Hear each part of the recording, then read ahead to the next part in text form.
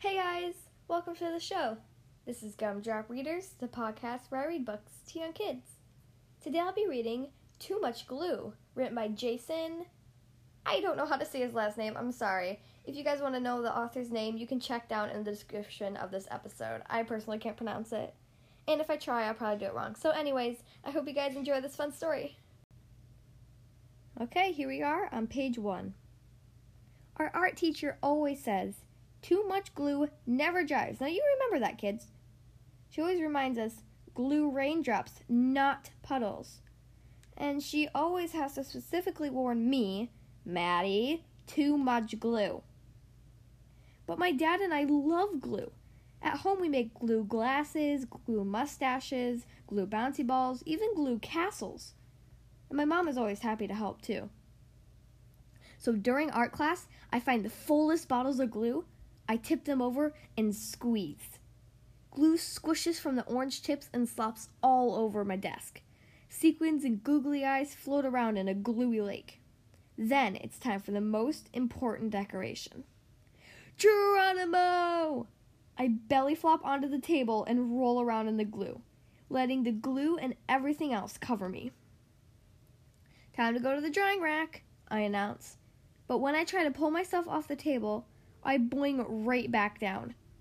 "Too much glue, Maddie, too much glue," my teacher squawks. This is bad. There's only half an hour until the end of school, and all I can do is lift my head, wave my hands, and wiggle my toes. The rest of me is a blocky, stucky mess. "Can someone help me?" I call. Noah shouts, "Let's lasso him!" Izzy, Noah, and Owen get to work. Soon, I'm roped from all sides like a rodeo pony. But when they try to pull me out, snap! The lassos break, leaving colorful octopus tentacles everywhere. The glue is too strong, and now I'm a clingy, stringy, blocky, stucky mess. "Don't worry, Maddie. We know what to do," shouts Luke and Grace from across the room. "Is that a tow truck?" I ask as they wheel the contraption over and stick a plastic hook into my suit of glue. My friends pull one way and the glue pulls the other. Creak, click, creak, click, until... kaboom! The Lego Toys truck explodes and plastic bricks rain all over. Now I'm a clicky, bricky, clingy, stringy, blocky, stucky mess. The school nurse bursts in and checks my temperature. 98.6. Sorry, no fever. I can't send you home early. She dabs and pats me like I'm spilled juice. But the more she blots, the more the glue spreads. Soon, I'm a melted mummy, clicky, bricky, clingy, stringy, blocky, stucky mess. Then the principal comes in. He takes one look at me, sticks a note on my belly, and leaves. Seeing my teacher huffing and puffing like a train gives me a great idea. I whisper to Haley and Owen. The final bell rings and everyone freezes, except for Owen and Haley. "It's the biggest one we could make," they shout, furiously flapping the huge paper fan at me. Then, just as I'm thinking I'll be a note on my tummy, melted mummy, clicky, bricky, clingy, stringy, blocky, stucky glue boy for the rest of my life, the plan works. Something my teacher said could never happen happens. The glue dries. But I'm still stuck, and now I hear footsteps. The door starts to open. My father and some other carpool parents walk in. Dad comes closer and inspects me. Then he peels me off the table. Glue, yarn, bricks, and all. He spins me around. No one makes a sound. Then Dad smiles. "Maddie, you're a masterpiece." He holds me up for everyone to admire. My friends all cheer. The car ride home was interesting. Mom is speechless when Dad brings me into the house, but he knows just what to do.